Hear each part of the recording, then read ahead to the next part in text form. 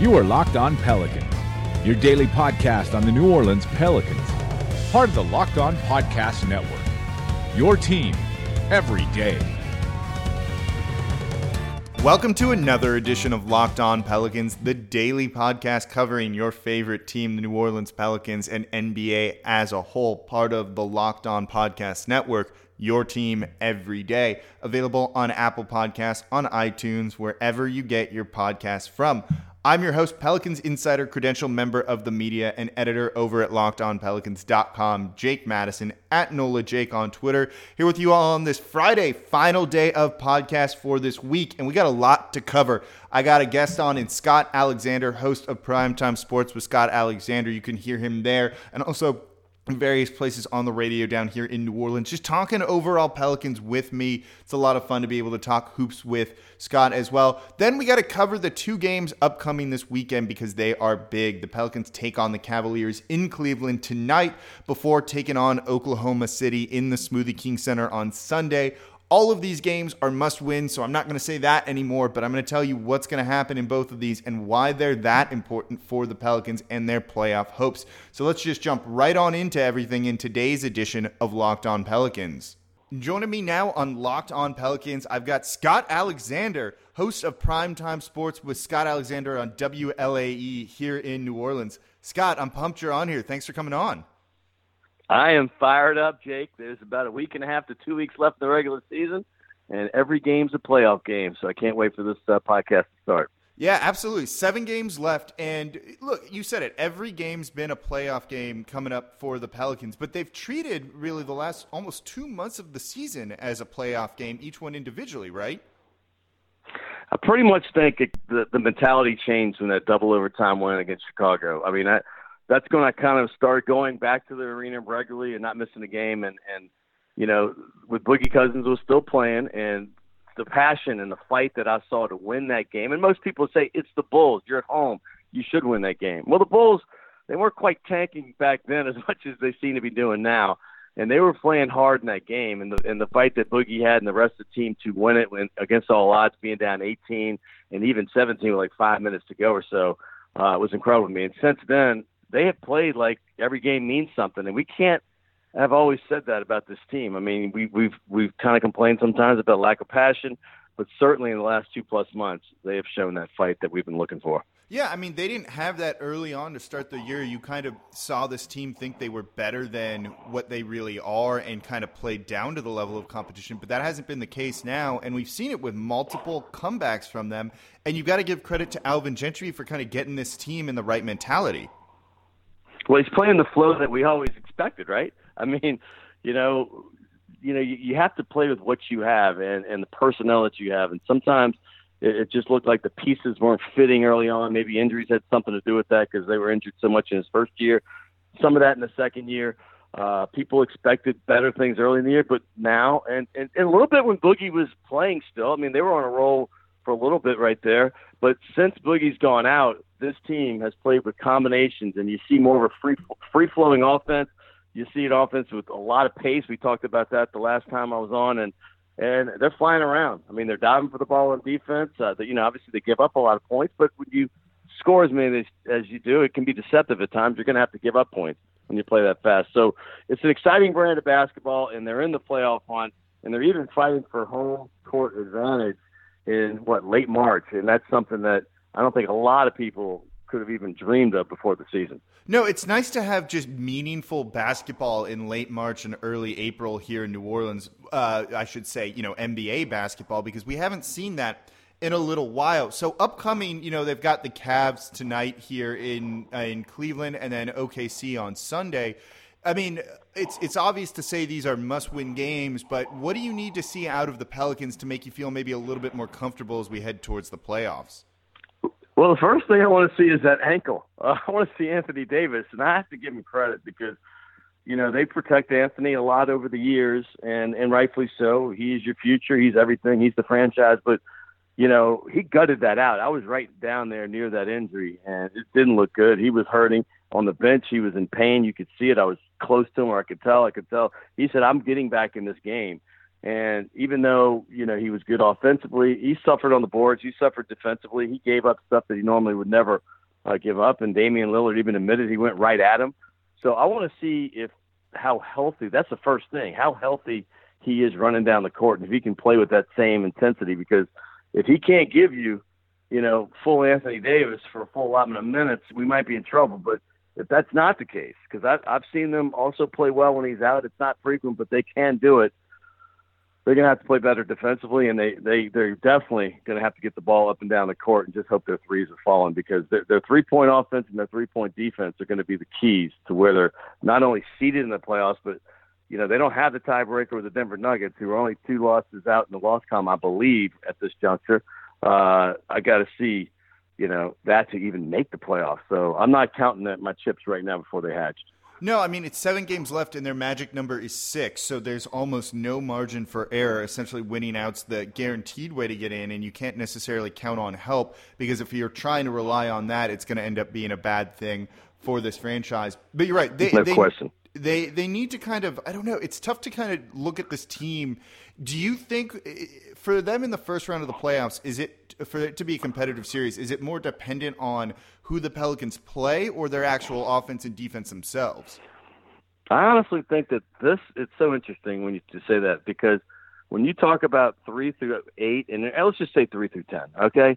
I honestly think none of these teams are scared of each other. They really aren't. I think they all feel confident that they can beat the other, and why not? Because, Portland is the one team that separated themselves a little bit. Obviously, they lost that game against Memphis with Lillard out, but the thing is for the Pels, I was asked this question yesterday: who would you prefer to play, and who would you want to avoid? And obviously, they've had problems with the Jazz. With Gobert, that's something you'd like to avoid.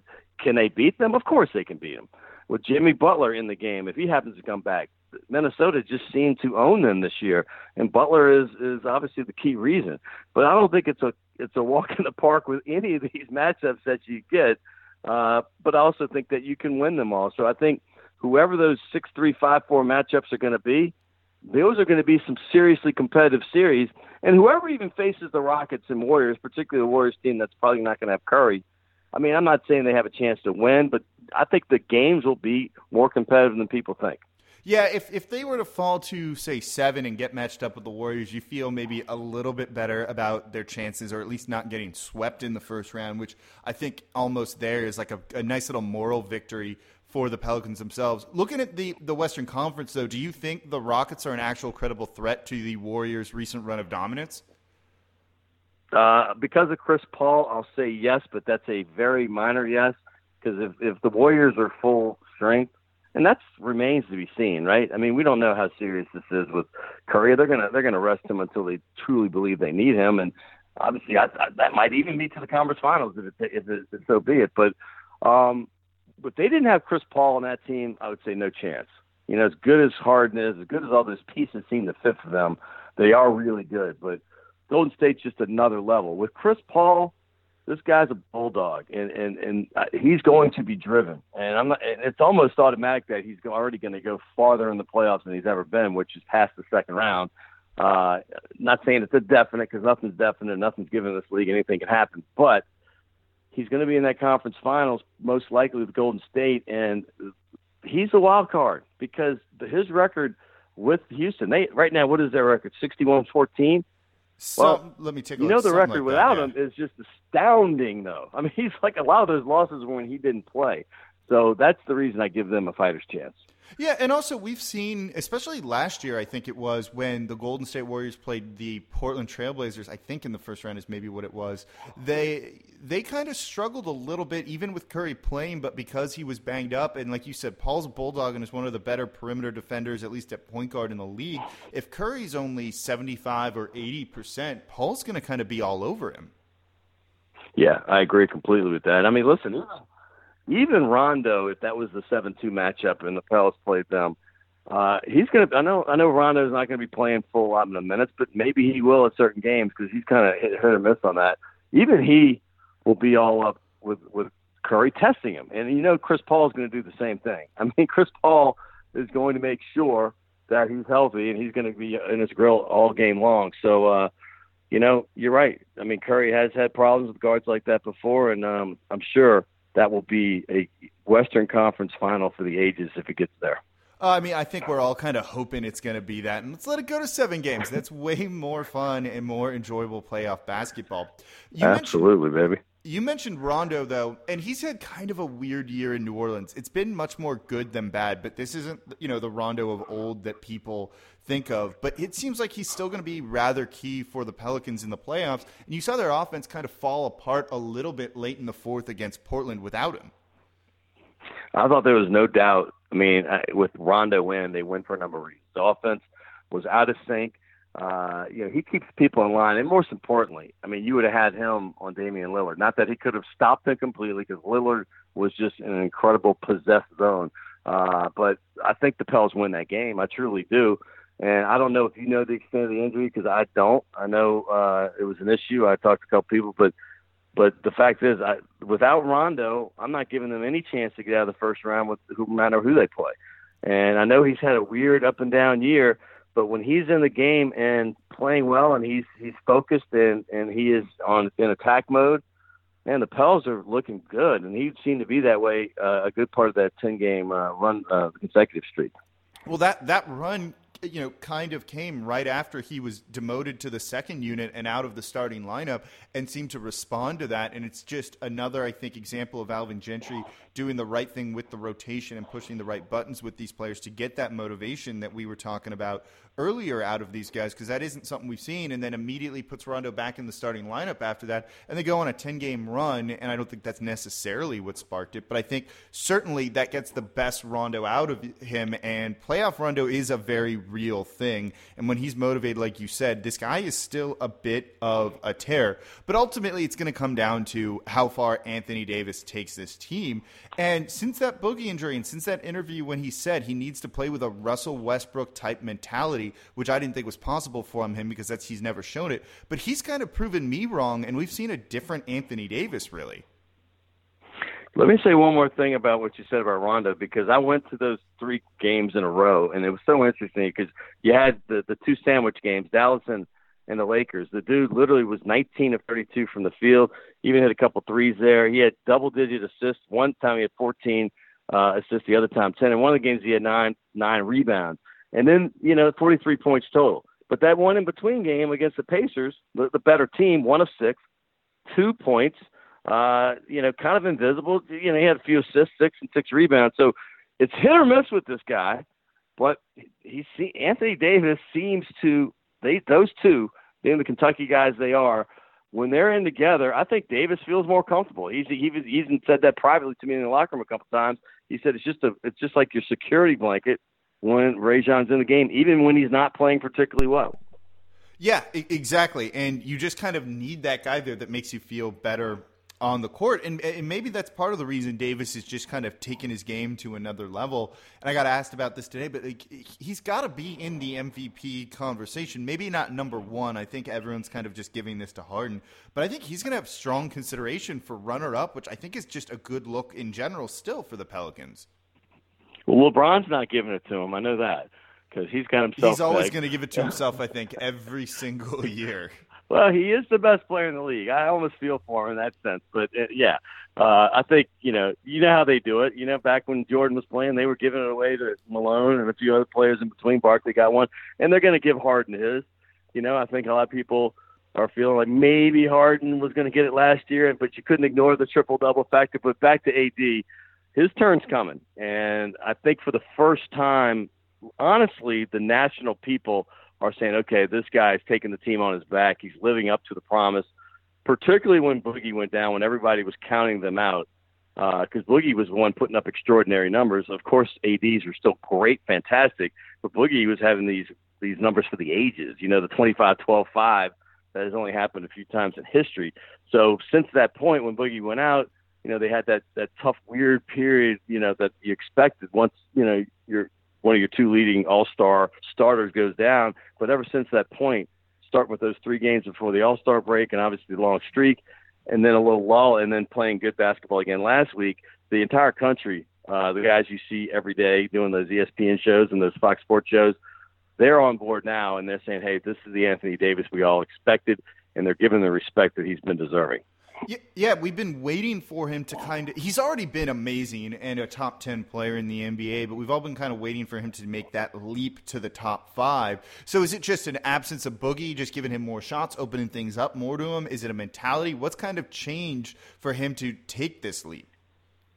Let me just say this, and it was the first time, you were either at or watched every one of those games last week when they absolutely needed a bucket by him. And he did it game after game after game. All those games that they won in a row, Boston, Dallas, I think it was Indiana, and then the Lakers, they kind of coasted for most part in all those games. They were down, they were just playing, and I understand, hey, save your energy for when it matters in the fourth, and they did it. But each one of those games, he hit big shots, fadeaways from the corner, angle shots, and that he had that Michael Jordan mentality where I'm going to win this game. And he's taken those shots and missed them before. And he's going to miss him in the future. But, man, he was on fire when they absolutely had to have him on fire. And that's what if it got my attention, because I watch him all the time, but it caught the other guy's attention, like I'm saying, all the talking heads from all the big stations around the country. And that was nice to hear because he is basically saying, this is going to be my team. I kind of was deferring to Boogie. He's my guy, and I know I'm going to need him to win the championship, but we have to have some progress this year. And he's taken it upon himself to do that. Yeah, and the team's kind of given everything he wants out of him to get him into position to maybe even host a first-round playoff series, which is going to be a lot of fun. So before we go here, Scott, let me ask you, Mirotic, the big move the Pelicans made this season, trading away Omer Asik and the first-round pick, what's gone on with him? Because he has not looked good here in New Orleans. It's been weird. He's had some games that I truly believe there's a couple I know that they don't win without him. And I keep waiting to have that mode come all the time. But lately, he's been in loss mode. I mean, it's been strange. Obviously, he didn't play in that Houston loss, but only 16 minutes against the Lakers, only 20 minutes against Portland, a total of 7 points in those two games. And I don't even know what to say about it, but they're not going to win a playoff series unless he's hitting some three-pointers because AD is going to get double-teamed when they're in the game together. I know they don't play together all that much because he comes off the bench and he kind of spells AD some, but when they're in the game together, he has to capitalize in crunch time because they're going to need his open threes because, like I said, AD is going to get double. Drew is demanding some double teams late in games as well, and Mirotic has to come through. And it's not like he can't. I mean, he's had some games here. He had a stretch where he got, a 24 and a 26-point game, in a stretch of 3 games in 4 days. But you're right. Lately, it's been weird, and his shot has certainly not fallen. Last time he even shot over 500 in a game was that great game he had back on March 7th, and that's when he went 10 for 12 and 4 6 from 3 with 26 points. But literally, in the dozen or so games since then, he has not even shot 500 in a single game. Yeah, they're going to need just him and shooting in general if they want to try and get out of the first round. So, Scott, thank you so much for joining me here on Locked On Pelicans. But let everyone know where they can watch you with Primetime Sports with Scott Alexander. I appreciate that, Jake. We're going to go heavy Pels. In fact, there's a rumor. By the way, Alvin Gentry came up to me after the Pacers game. I was in the press conference, and he came right through the crowd. He said, Scott, I watch your show every Wednesday. Love it.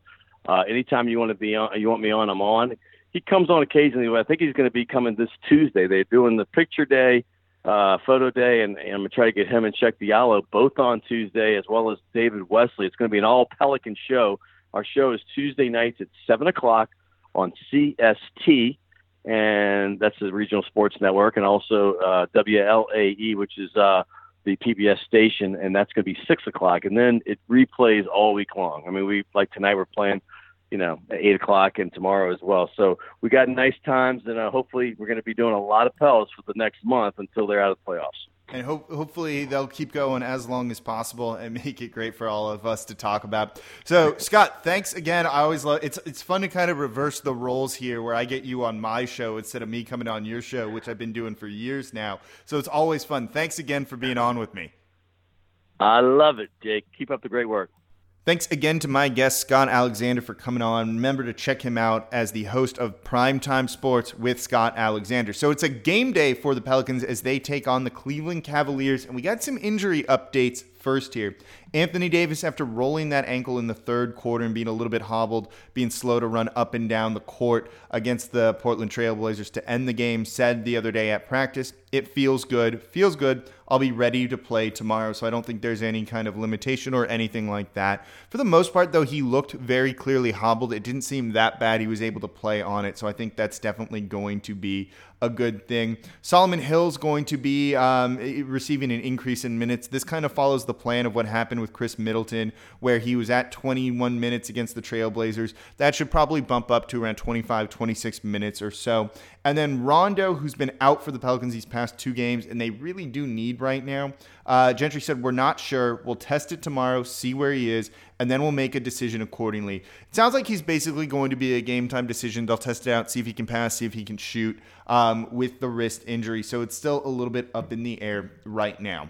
Even without Rondo, this Cavaliers game for the Pels is going to be very winnable. They had an ugly loss 3 nights ago as they took on the Miami Heat in a game where LeBron was fairly pedestrian, 18 points, 7 assists, 6 rebounds, and got almost no help from the others in the starting lineup. Jeff Green with 5 points, George Hill with 4, Kevin Love with just 1. He took an elbow to the face, lost a tooth, or maybe didn't lose the tooth. It was just really loose and not where it's supposed to be, so I'm assuming that tooth has since been removed. Calderon actually had 11 points there and was the other high scorer for the Cavaliers out of their starting lineup. They bounced back, though, with the back-to-back the next night where LeBron went just straight up insane. 41 points, 8 assists, 10 rebounds, and he got 18 points from Jeff Green, 13 points for Rodney Hood.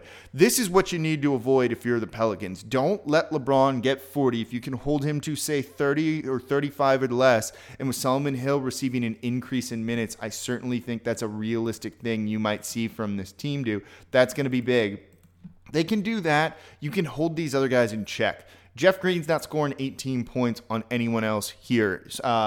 Drew Holiday can handle him, and I talked yesterday about how Drew Holiday has been great at guarding up a position, taller players. He can handle Jeff Green, who's been old. Rodney Hood isn't going to get going and get 13 points necessarily when you've got Drew Holiday able to switch on and off of him. E'Twaun Moore can hold his own there as well. And then Tristan Thompson going against Anthony Davis if there is no Kevin Love. It's fine. I don't think anyone's really worried about Tristan Thompson kind of beating them. That's the biggest thing. The biggest concern might be J.R. Smith off the bench for them as a gunner, and if he gets going, it could be a long night. But you've got Ian Clark there, who's quick enough defensively to keep up with him to harass J.R. Smith. And this is just kind of one of those games you feel fairly confident about with the Pelicans being able to win. Though the Pelicans offense has been struggling recently, the Cavaliers defense is even worse. 29th in the league, second to last. They've just been atrocious on that side of things. They give up an insane amount of 3-pointers. This is maybe the game that gets the Pelicans back on track, shooting from deep after really struggling with that over the course of the year. They give up the second most assists per game. So even without Rondo, the Pelicans kind of need to do what they do, and that's take early shots in transition when the Cavaliers are disorganized and not set, and using those mismatches to their advantage to keep that early offense, those easy, high percentage looks at the rim and open shots going and falling for them. And then when they do get in the half-court set, don't get into one-on-one isolation situations. Pass the rock around, create open shots, and you have a really good chance to win this game. Again, there are 7 games left to play, and the magic number is 6. That's rough, and it's not like you've got one team in that 9th spot trying to get in, and so you only need to, if they lose, it reduces your magic number. You've got both the Denver Nuggets and the Los Angeles Clippers there too. So if one of those teams loses, it doesn't matter if the other one wins, because right now the Pelicans' goal is just get into the playoffs, worry about matchup and things like that later. For the Pels defensively, just don't let this Cavs team hit a lot of threes. They take the 5th most in the league. They convert them at a pretty good clip. Pelicans can't get into a 3-point shootout with anyone right now. Plan is run those guys off the line, funnel them into Emeka Okafor and Anthony Davis down low, and let those guys protect the rim, which they've been so good at doing. But when you really look at the matchup, other than LeBron really going off, I don't think anyone's particularly scary on this team, and you've just got to wonder if they can keep up with the Pels or even in the Eastern Conference playoffs. But LeBron is LeBron. He thinks he's the MVP of the league. He does have a claim. He's not going to win. But certainly the things he's doing at his age are unheard of, and he has potential to go off any given night. He's also got a history of lighting up New Orleans, particularly in the Smoothie King Center. So when he's on the road, it's going to be a little bit different, but this Cavs team's tired. They're vulnerable. The Pelicans need to take advantage. Try and end this game early. They didn't do a good enough job of that against the Portland Trail Blazers, when the Trailblazers were more or less just trying to let New Orleans win, and New Orleans couldn't get to that next level of play. You're going to need to do that tonight against the Cleveland Cavaliers to walk out of the Quicken Loans Arena with the W. Of course, the question on everyone's mind as we get towards the playoffs is, what's the ideal matchup for the Pelicans to maybe get out of the first round? Well, we took that question and answered it over at LockedOnPelicans.com in our question of the week. So make sure you read LockedOnPelicans.com to find out the best and worst matchups for the Pelicans in the first round of the playoffs. And then on Sunday, the Pelicans take on the Oklahoma City Thunder in a game with serious implications in the Western Conference playoff race. New Orleans is in 5th. Oklahoma City is in 4th as of today. That might change after tonight's game against the Cavaliers. But New Orleans is just a game behind them for 4th. So you win this one, it pulls you into a tie, and New Orleans has the tiebreaker there. So this one's big. The Pelicans need to get this because it does have implications in the standings. New Orleans has played well against OKC, partially because their offense is very, very predictable, and it's easy to kind of smother that team when you have the rim protection of Anthony Davis and a guy who can hound perimeter players in Jrue Holiday and then force Russell Westbrook to at least have to drive into the big men down low. That is a problem because he does draw fouls, and that's going to get them to the line with easy offense. And then defensively, this is a very good Oklahoma City team. Paul George is a Defensive Player of the Year candidate we talked about 2 days ago, though I don't think he's been as good as Anthony Davis has been this season. So this is one of those ones where pace is really going to come into play. Oklahoma City kind of wants to grind this one out, get just enough points on offense, and then beat you with their defense. The Pelicans don't want to get into a half-court battle with this team because their half-court offense isn't good. Again, early shots in transition where the Pelicans shoot well, where teams as a whole shoot well league-wide, and you can take advantage of those mismatches. Steven Adams is a guy who can defend Anthony Davis well down low. You can beat this New Orleans team by being physical below the rim and forcing them into outside shots. So to get shots at the rim, you got to do it in transition before Steven Adams is back and set. That's going to kind of be the key to this one. No big injuries for Oklahoma City other than Andre Roberson, who's been out most of the year for them. Of course, Russell Westbrook is Russell Westbrook, averaging 25.4 points per game. Paul George is right up there as well, 21.6. And then you've got Carmelo Anthony, who's not been playing particularly well this year in his kind of like third banana role, even though he's started all of his games so far this year. He's averaging 16 points. You want to get the ball in his hands and make him kind of one-dimensional. So look to see, Solomon Hill maybe get another bump up in minutes. Hopefully he'll be playing around 30 minutes per game there. And make sure you run Corey Brewer off the line. He's been playing particularly well for the Oklahoma City Thunder, but this is a big one. The Pelicans have played them well, but you never know. Again, Russell Westbrook has potential to go off at a moment's notice against any team in the league. So that's going to do it for this edition of Locked On Pels. We had a big week here. We talked about Anthony Davis for Defensive Player of the Year. Make sure you listen to that podcast if you haven't. Why Jrue Holiday should be on the first team all defense. Had Aaron Hardigan of Fox Sports Southwest jump on to talk about the season of team's mentality. And then today, thanks again to Scott Alexander, host of Primetime Sports with Scott Alexander, for jumping on with me, talking some hoops. It was fun. Enjoy the games this weekend. These are big ones. The playoff race is still going on. Meaningful basketball at the end of March is a welcome thing here in New Orleans. So thank you all for listening. As always, I'm your host, Jake Madison, at NOLA Jake on Twitter. I'll be back with you all on Monday to recap the weekend.